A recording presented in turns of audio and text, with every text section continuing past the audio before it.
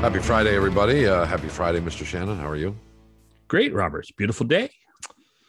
Lovely day here. It's lovely wherever you are as you watch or listen to this epic broadcast. Is this a broadcast, a narrow cast? No, it's a podcast. Podcast. It's a podcast, not a broadcast. It's a cast.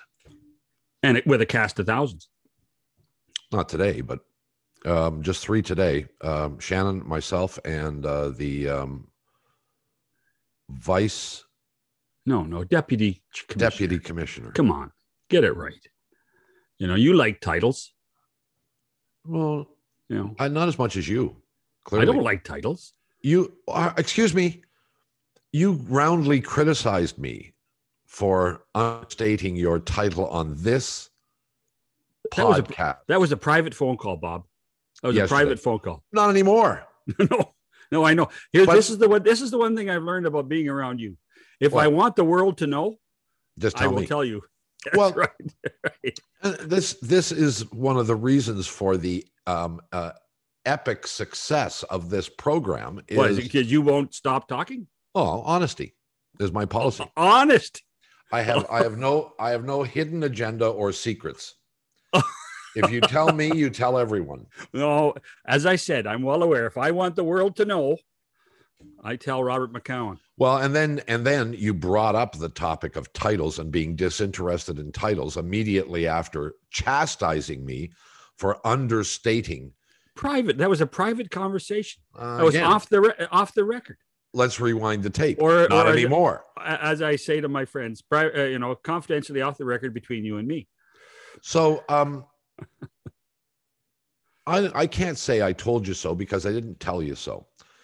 However, I have stated on more than a few occasions that the hockey pucks who you love and have lived with for the last 50 years were all unanimously ogling the Colorado Avalanche, much as they did for the better part of a decade with the San Jose Sharks, and proving only that these people are dumb as posts. Colorado again stubs their toe.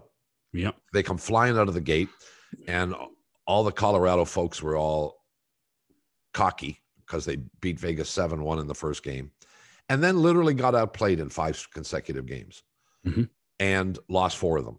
So after going down 2-0, Vegas takes 4 straight and moves on.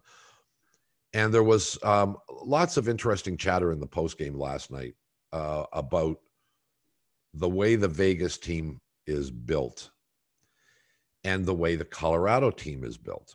Colorado built around offense, skill. Now, I give you, people are going to say they have pretty good defense in Colorado. Sure. They have pretty good goaltending. Turned out, sure. But basically, they are a skill team. Vegas. And not that big. And not that big. And Vegas is a bunch of, they've got some skilled players, obviously. Sure they do. They've got 2 really good offensive defensemen. Yeah. And they have good goaltending. No, they don't. They have great goaltending. But they are, okay, great. I'm a big Fleury fan. Sure. I thought it was so curious when they stuck him on the bench a year ago. But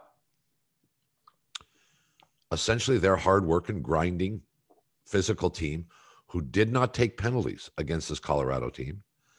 And you can't say won comfortably, but they were the better team. This was, based on the play, John, this was no upset. They were better. I know. I totally agree. And it's funny, the last 2 days on the show, both John Davidson and Scotty yesterday talked to how important was the size of the blue line, the size of the defenseman.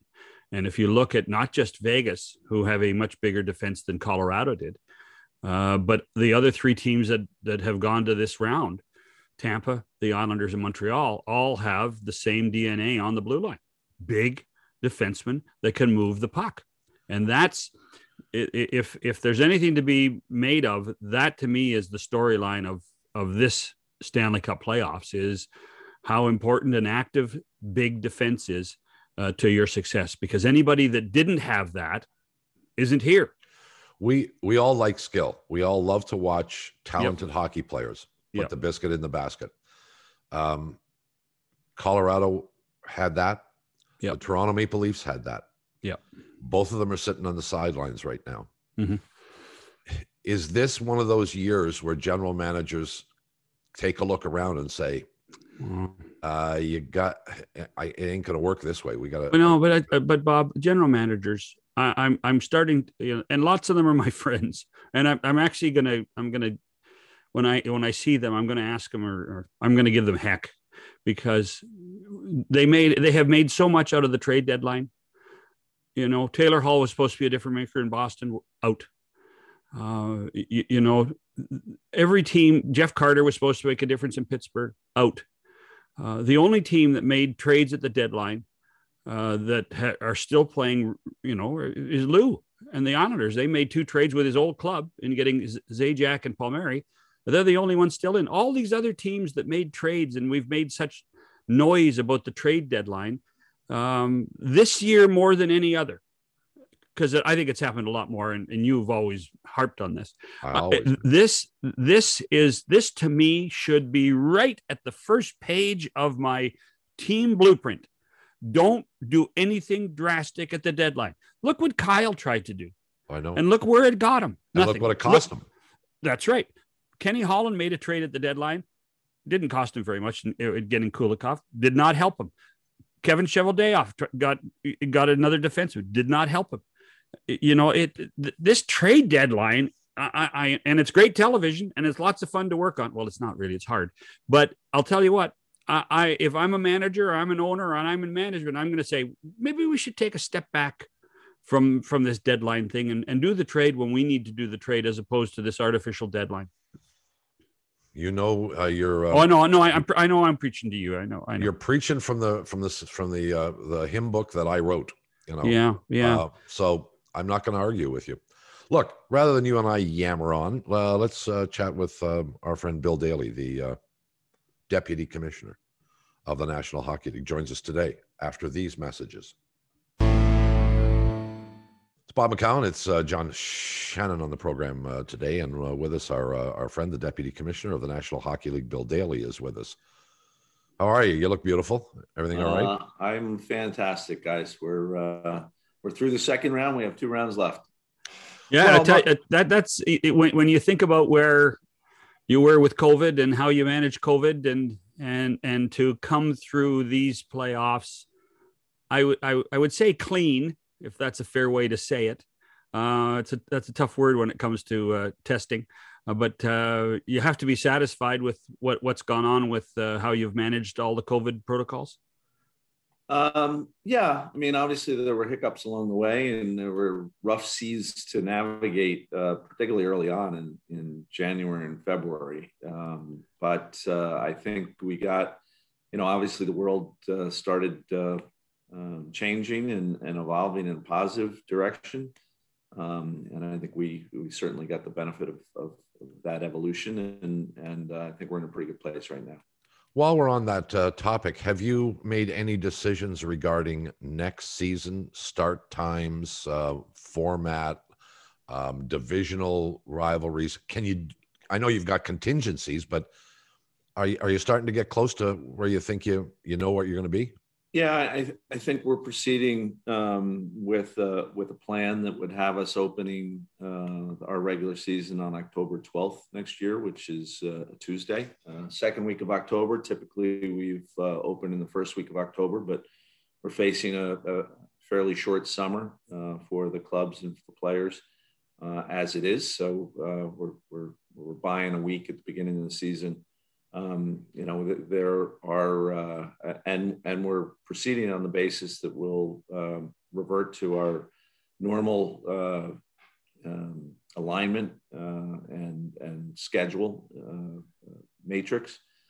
So back to the 4 divisions that we had for the 1920 season, and same schedule matrix. We are evaluating the schedule matrix as to whether we may change it beyond 21-22, but that's not going to happen for the 21-22 season. Obviously, there are a lot of unknowns still with respect to how this summer progresses. And as you said, Bob, we have to be nimble in case things don't progress to the point where we can execute on that plan. But that's certainly our hope at this point. As an aside, the divisions were interesting. And of course, living here, we were all giddy for the first 3 days about the Canadian division. And now we're not giddy about it anymore.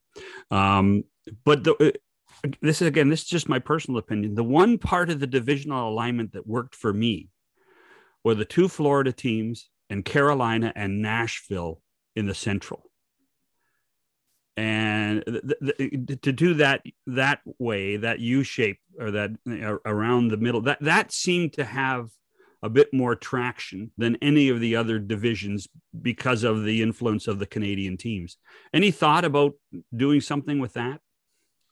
You know what? At this point, probably not. Only in the sense that I would tell you that we did actually canvass the clubs and their view of alignment and matrix. And while we got a lot of different views on matrix and playoff format, in terms of the divisional alignment, I think everybody, virtually universally, they supported going back to the old divisional alignment.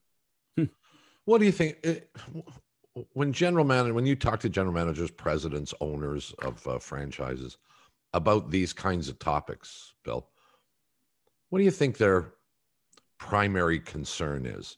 Is it rivalries, or is it as simple as economics and geography? They're just selfish. Well, it depends on who you ask, right? So, and I think different people within the same organization may have different views based on different factors. And then you have owners who will totally defer to their business side, and you have owners who will totally defer to their hockey side. And I often, as John knows, the business side doesn't necessarily align with the hockey side. So, sure, each organization is different, and that's what makes it so fun. On the that was a very diplomatic answer. You talked about your schedule. You didn't mention the Olympics, so coming out of the World Championships, there was whispers that you were getting closer to a deal. The federation was getting excited. They were putting out little hints there, here and there. Any idea how much closer you are to a deal to go to Beijing, if Beijing occurs? We're working on it, is what I'd say.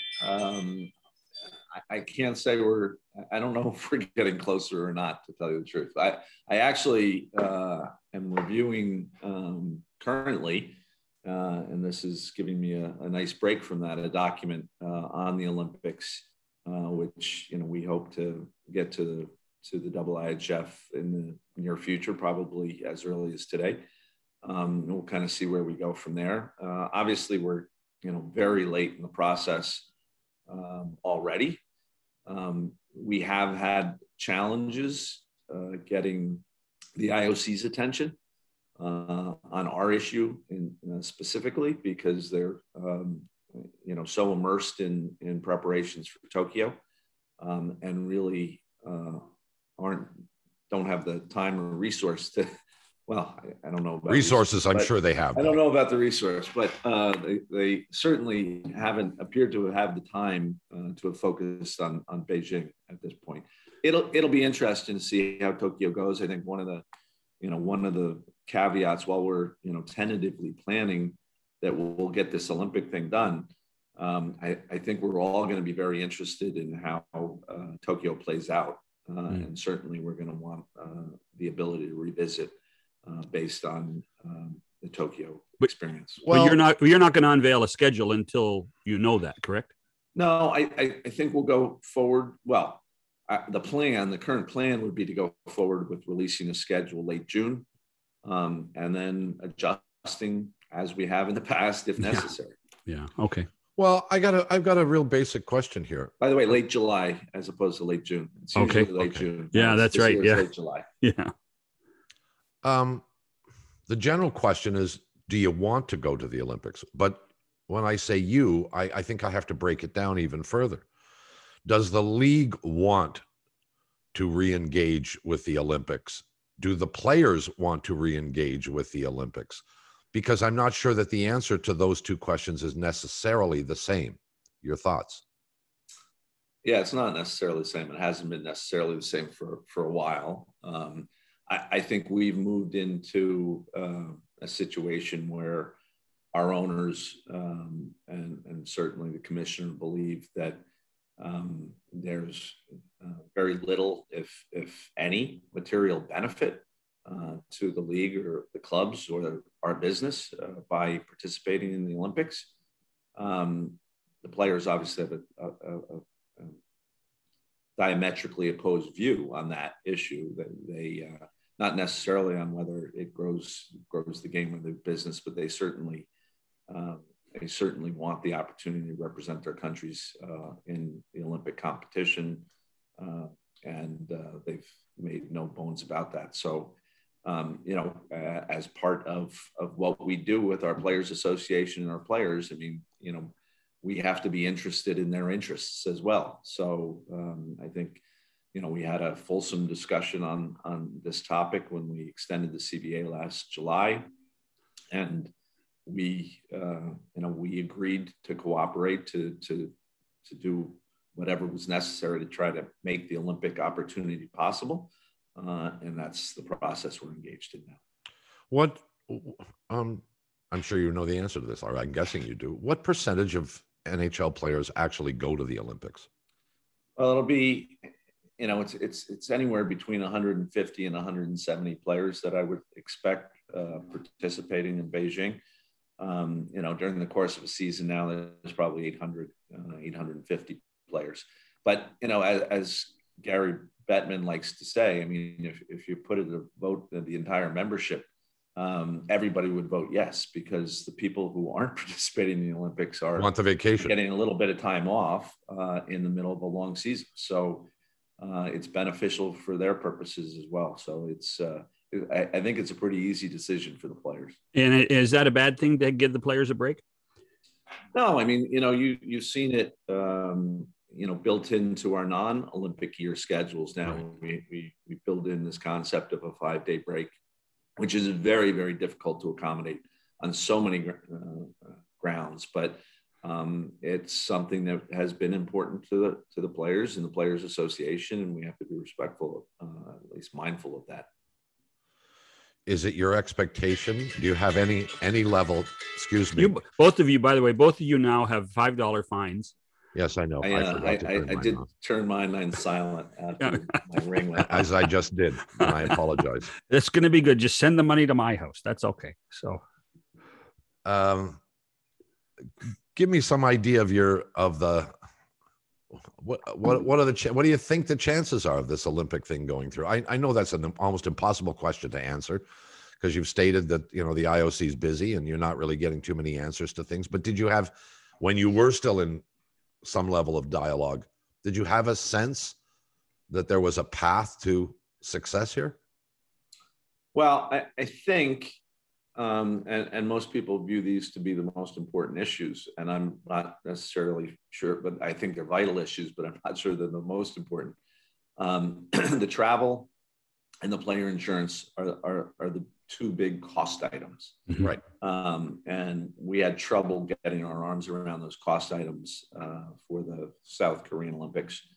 I think we've gotten our arms around the cost items for purposes of Beijing.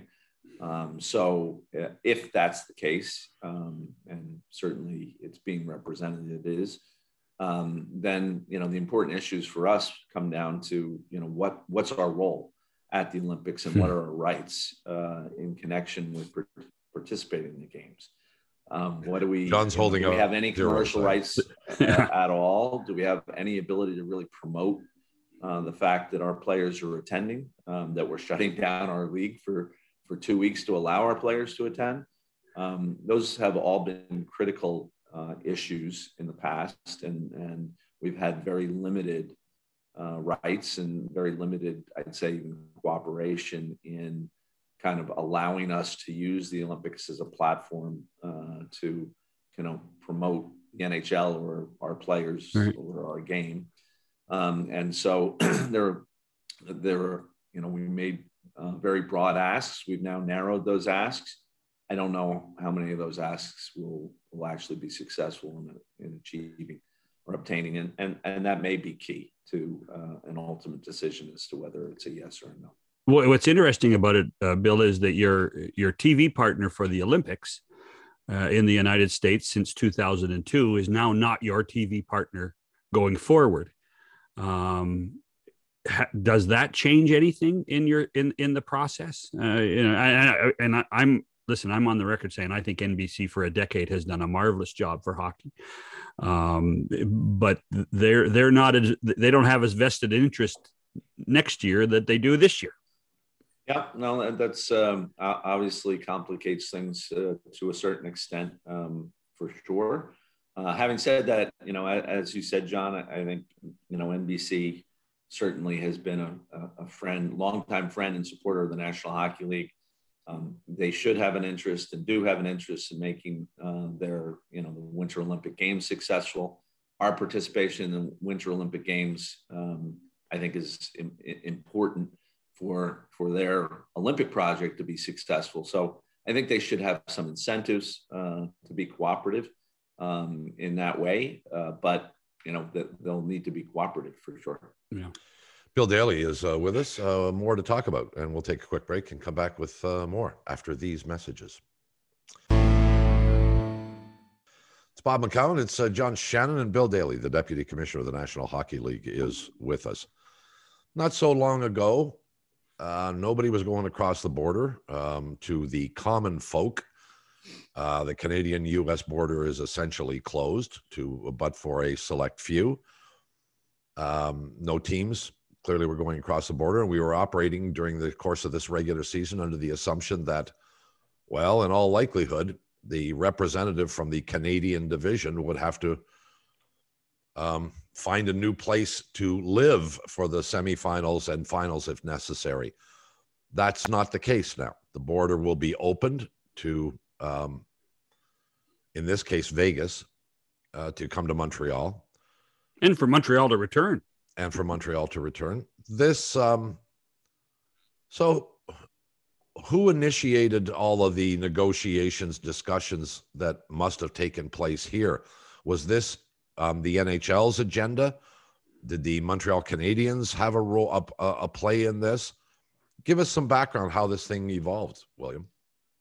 No, I mean, look, we've had to work with the Canadian government at various levels and the various health authorities at various levels since the start of the pandemic.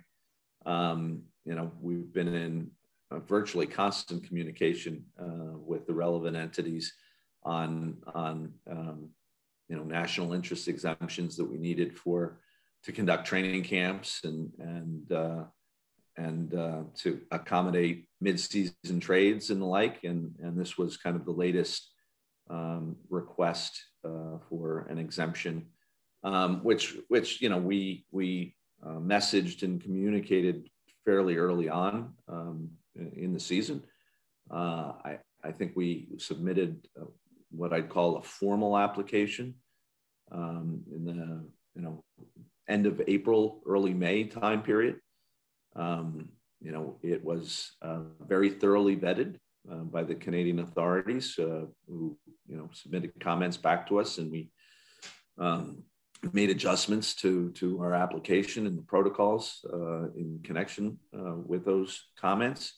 We did enlist the support of our Canadian clubs to work with their local and provincial health authorities to get letters of support sent to the Public Health Agency of Canada in support of the protocol and the exemption. I had multiple conversations with Minister Mendocino, Minister of Immigration, last weekend as we were getting to crunch time. And ultimately, they were comfortable that we were taking appropriate measures to keep Canadians safe and to keep the participants in our tournament safe through application of our protocols. So that's how we got to where we are. So how would you describe what? It sounds like it's also going to be NHL employees, employees of the three TV networks that are going to be covering the games in Vegas, and the teams. How would you describe what they're going to go through? Is it closer to what you went through in Toronto and Edmonton last year? Well, I mean, yeah, in some respects it is. In some respects it's not. But what I would say is it's very close to kind of almost the lockdown protocol that we had in place at the very start of the season. Mm-hmm. So, in essence, the people participating in that series, in the Montreal Vegas series, will live between two locations, whether it be their homes or their hotels. And the rink, and really no public interactions other than their participation in those two places. And that's in an attempt to limit public interaction and to limit the possibility of infection for sure. So it'll be different, and in particular, it'll be a lot different. Probably shouldn't be too much different for Montreal, but it should be a lot different for Las Vegas. Who have been living in a much more open environment for the last 2 months, and we'll have to refocus. Having said that, we're down to the Final Four in competition for the Stanley Cup, and I think that tends to focus people. The interesting thing about that, Bill, is that coaches are still wearing masks. And yet there's, like in Vegas, there's 18,000 people 30 feet away. Are you're being overly cautious in all of this, or just respectful of what the protocols of particularly the Canadian government and the Quebec government have asked? Well, I think in some respects we are being overcautious. And I'm going to get on a conference call with the 4 remaining teams today, and they're going to ask whether the coaches can go unmasked, and the answer is going to be no, at least for this round. And part of that is, I struggle with, having one series under one set of rules and the other series under another set of rules, but more basically, I had a medical call earlier this week where we debated this very issue, and our medical people say, look, it may be overly cautious, but it's working and we're close to the end. So why are we changing it? Mm-hmm. So I think that's going to be a very unsatisfying answer to the coaches, particularly on this call this afternoon. And perhaps it can be revisited as we've revisited protocol for at each stage of the playoffs.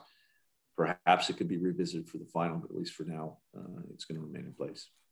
So for clarity, is your deal with the Canadian government for the next 2 rounds, if necessary, assuming Montreal advances, or subject to change? Well, no, I think, it's always subject to change, but we would have to apply for change, right? For that, anything we do that it alters or is different than the protocol that they've approved, we would need to go to them and seek their buy-in and approval on it. And that would tend to suggest that we're going to limit additional change, because it does, tend to complicate matters more. But we'll see where we are as this round progresses, and what we're looking at for next round. Just out of curiosity, if the Canadian government had said no, the borders are closed, that's it. What was Plan B? So we had one of two. We had 2 options really. One would be to relocate the Canadian team to a U.S. market that they would operate out of and play their games in. And I think that was probably the most likely alternative. The other alternative would be to play all the games in the U.S. clubs market, and in some respects that may have been a financially more beneficial result, because if you assume that the home team is going to be able to fill the capacity for each of the potentially seven games, and that the so-called visiting team would keep some of that home gate in their designated home games, then from a financial perspective, it might have been superior to playing in kind of a neutral site. But I think the neutral site was what, when we talked to all our Canadian clubs, I think that was their preference, as opposed to playing in hostile territory for every game of the series. Even though they would have generated, really good revenue. Yes. Wow. And I know this is probably completely irrelevant. I'm just interested in this.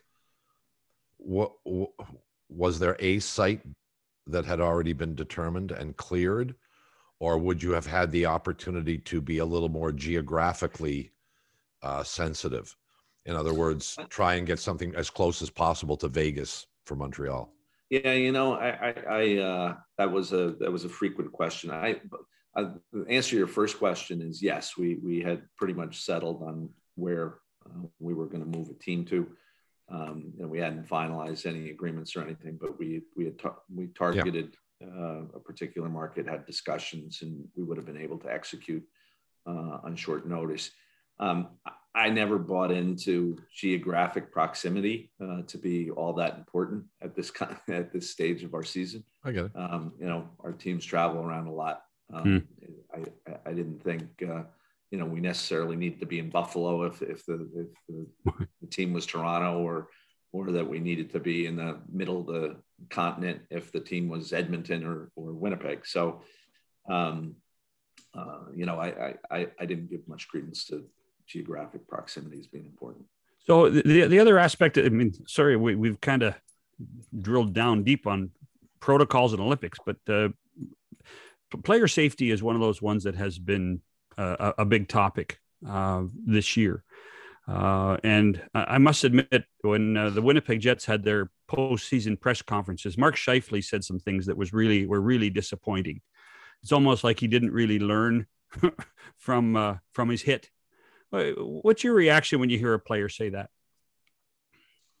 For the most part, because of the how close they are to it, the emotion involved, and particularly in a playoff series, I discount it or even disregard it, because I understand. I understand how vested everybody is in kind of the outcomes of their seasons, and in Mark's case, it's a player who had an extraordinarily clean record for his entire career.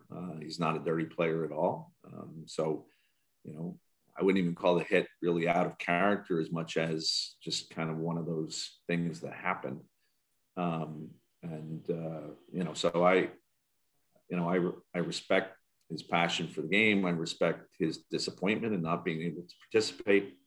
So I get all that. And, there are lines that we don't allow club personnel, including players, to cross. And sometimes those lines are tested. I tend to be a little more lenient on those lines than some other people within my organization. It just happens to, it's just, I guess, my attitude, and not right or wrong. It's just a little bit different. And for clarity, he has one more game to serve, so that'll be game one of the regular season? Yeah, that's correct. Well, okay, but on the other hand, you have Kadri, who got a similar suspension, who is not a choir boy. This was not his first offense. He is a multi-time offender. I got nothing against Nazem Kadri. There's nothing personal in this. He has a skill set where he deserves to be in the National Hockey League, but he loses his mind from time to time. And he has been suspended, and he has been fined. He has been punished. And the concept of punishment is to act as a deterrent so that you don't do this anymore. And that's the same in the National Hockey League or any other sport as it is in society. And one of the things, Bill, that we have discussed here is this league still too unwilling to clamp down on the repeat offender who clearly doesn't learn from his mistakes? And is there a point where you say, all right, enough is enough? If you don't behave, you're out. Is this league anywhere near prepared to acknowledge that possibility? Well, I mean, that's a complicated question and can apply to multiple fact scenarios. I mean, I think that was the message that player safety was trying to send in its assessment of an 8-game suspension, playoff suspension for Mr. Kadri. For better or for worse, we had an appeal that we had to deal with, and commissioner upheld the 8-game suspension, and then a independent, neutral discipline arbitrator upheld the suspension as well. Again, on that very basis, which is, repeat offenders should be more severely punished. It should hurt to the point that it deters future conduct. I think we made an effective case that, that it was a proper use of progressive discipline on Mr. Kadri, and he had a number of examples where he thought his punishment was out of line with what other players had received in similar circumstances. And shocking. You're able to say, look, there's no circumstance that's really similar to yours. This is you're a 6-time offender. It's an appropriate punishment. So, whether we strive for consistency, we really do. From the outside, and when you're not close to it, I understand that you might not see the consistency there. But it is certainly what we try to do. I do think there's, and when we started the Department of Player Safety, that's what we heard from the Players Association, from Matthew Schneider, that let's focus on really hitting the recidivists hard and get them to stop doing what they're doing. So, in that respect, and I understand the dynamics, but in that respect, we're disappointed that the Players Association, felt inclined to have to appeal Kadri's suspension here. Well, you're not shocked. You may be disappointed, but you're not the least bit surprised, because that's what happens all the time, right? I'm not. No. And look, they have to listen to the player and they have to represent the player. So yeah. I get it. Do you and I know it's collectively bargained, but one of the issues that always gets a bit of attention is the fine system that is in place in player safety. Bruce Cassidy gets fined $25,000 for calling them the New York Saints, and a player who crosses the line with some sort of hit to the head or a body check gets a $5,000 fine. One guy's spearing incident, or David Krejci, sure, or a slashing incident. Yeah. I love stick fouls, Bill. So, but that can that be revisited? Anything can be revisited. Yeah, but you have to give something up. I mean, you have to give something up. Enough that the fine issue has been something that we've worked hard on for a long time. It's been something that the union has been unyielding on for the most part. We were able to make some improvements in our last, wasn't in the last July, but in our 2012-13 negotiation, where we were able to up, the fine limit used to be $1,000. So now it's some percentage of players' pay up to a cap. And so that's why you'll see these maximum fines in between, $0 and $10,000 essentially. That's the most we can do. That's it's in the CBA. We reluctantly agreed to it, but we agreed to it. So there's nothing we can do, certainly midterm, and I don't foresee a situation where the union would ever be willing to negotiate that different limits midterm. A last question before we let you go in this regard. Well, your last question. Well, would you like to get your last question in? No, you go first. Thank you. So it won't be the last question, Bill. Sorry. There would be 5 or 6 more, as often happens on this show. We are all of an age and a level of experience to remember the days when the players who I not so affectionately refer to as the goons occupied roster spots on every one of the clubs in the National Hockey League, and their sole intent was to get into trouble. Those guys are essentially gone now, and I'm thankful for that.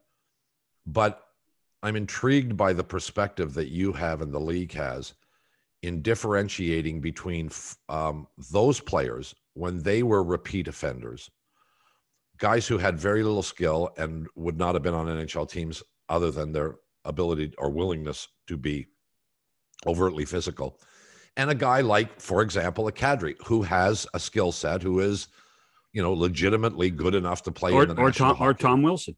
Or Tom Wilson is maybe an even better example, at least as good an example. How does that change things for you? How does that change the perspective of the league in regard to how do we punish this guy who has value to his team other than being just a guy who plays 3 or 4 minutes a night and goes out and tries to take somebody's head off? I don't think it really changes the approach we have to supplementary discipline, right? You're looking to penalize more severely dangerous acts that can hurt other players, assuming they're illegal. Sometimes we have that issue, and that we run into that occasionally with Tom Wilson, where right. He's a big man. He goes out there and tries to play within the rules, but one of the parts of his game is he's big and he can run into people. As long as he does that legally, you have a tough time, telling him not to do that because it's within the rules of the game. So that's probably our biggest challenge. If we think somebody is out there intending repeatedly to hurt somebody, we have to find a way to stop that, but we have to do it tethered to what the rules of the game are. And that, I think, sometimes is the biggest challenge we have when we deal with some of these incidents. And I think, in fact, it played into how the Department of Player Safety had to deal with Tom this year. Right. In the 7-game suspension he got for the Carlo hit versus the non-suspension he got for, the scrum activity. It's sometimes tough to put actions in a category that warrant supplementary discipline. And that's I think our biggest challenge right now. To me, Kadri was easy. It was cut and dry. It was black and white. It was for the 6th time, right? I think some of the issues we had with Tom this year were a little more difficult. Yeah, and it's funny, the Wilson thing, the Monday night at Madison Square Garden, where he body slammed Panarin after Panarin jumped him, in fairness, that exacerbated and put player safety in such a spotlight as the playoffs started. That made it difficult for anything to happen that wasn't going to be criticized at some point, because people outside the office, I'm sure, didn't understand all of the elements that went into that ruling. Is that fair? Yep, absolutely fair. Yeah, unfairly in a lot of respects, because you're right. It put a spotlight back on the department, which, again, there's always expectations, there's always opinions and outside views, but that certainly was that was a lightning rod, for lack of a better term, of bringing attention to every decision he made. Yeah. Well, it's. Here's my one question. See, I knew, Bill. I told you this was happening. there is no East Conference. There is no West Conference. And yet you're going to give trophies out at the end of this thing. Did you and Gary just go around the corner to the Irish bar and toss a coin, decide who would get the Prince of Wales and the Clarence Campbell, or how did that work? No, we let Mahar make those decisions. You know what? To tell you the truth, I'm not even sure we've made a final decision. He announced it last night. Their trophies. Okay, that's good.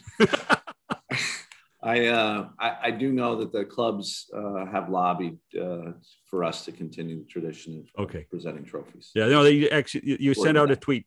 Your social media department sent out a tweet last night. So did we assign the trophies? Yes, you did. Tampa and the Islanders are going to play for the Prince of Wales, and Vegas and Montreal are going to play for the Clarence Campbell. No, I can now start to formulate my travel schedule. Well.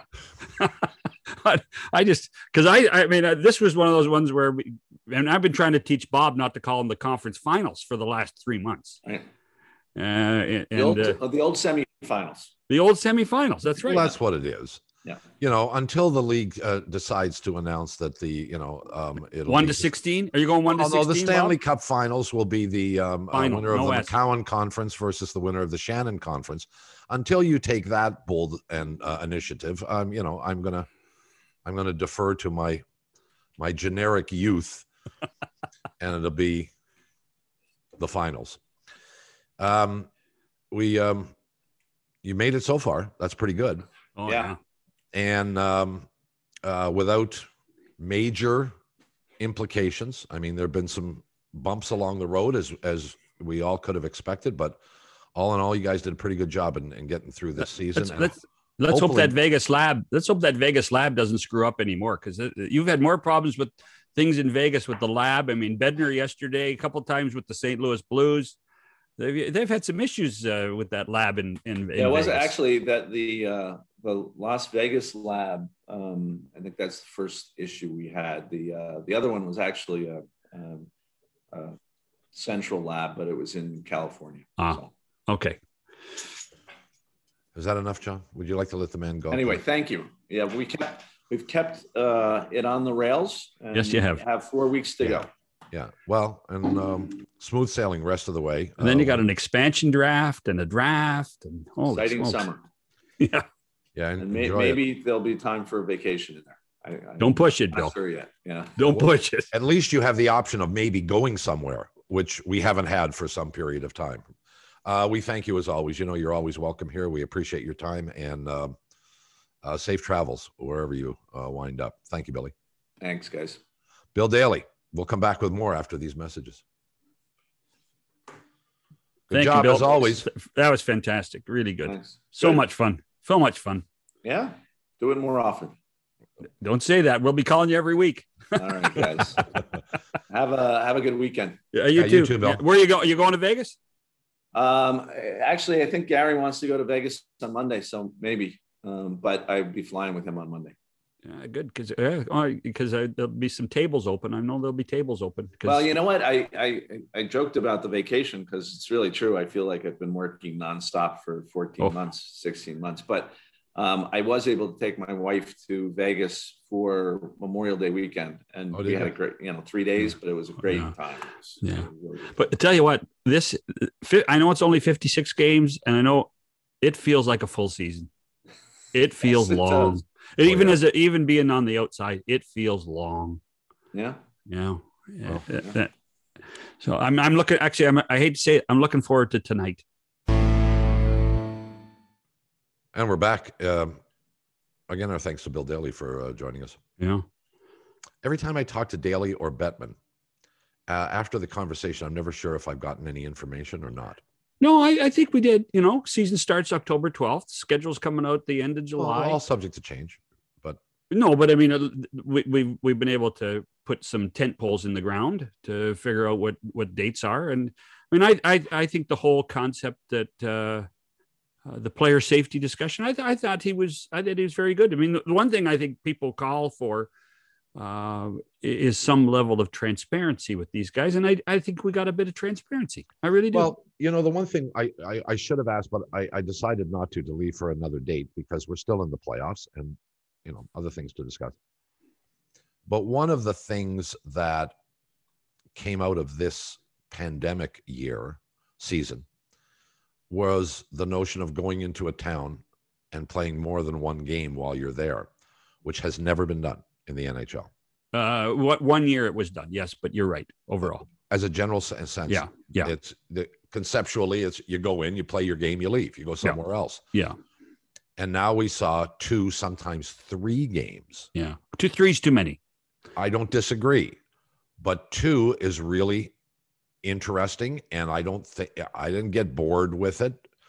In fact, sometimes that second game was a little feistier because familiarity does breed contempt. And let's face it, it's not baseball where they do this all the time. But I like that idea. And we all know anything that saves the owners a couple of bucks, they're going to like. I think the players liked it too, Bob. I think the players liked when they went to a city. So are we going to see it, do you think? I would not be surprised to see the 2-game visit. But it's what it would have to be, though, is it would have to be in your own division, because I think the one thing we're going to find is that people have liked these 8 or 9 games versus teams in their own division. I think we're going to see more of that, which means you're only going to go, if you're a Western Conference team, you're only going to go to the East once to play one game.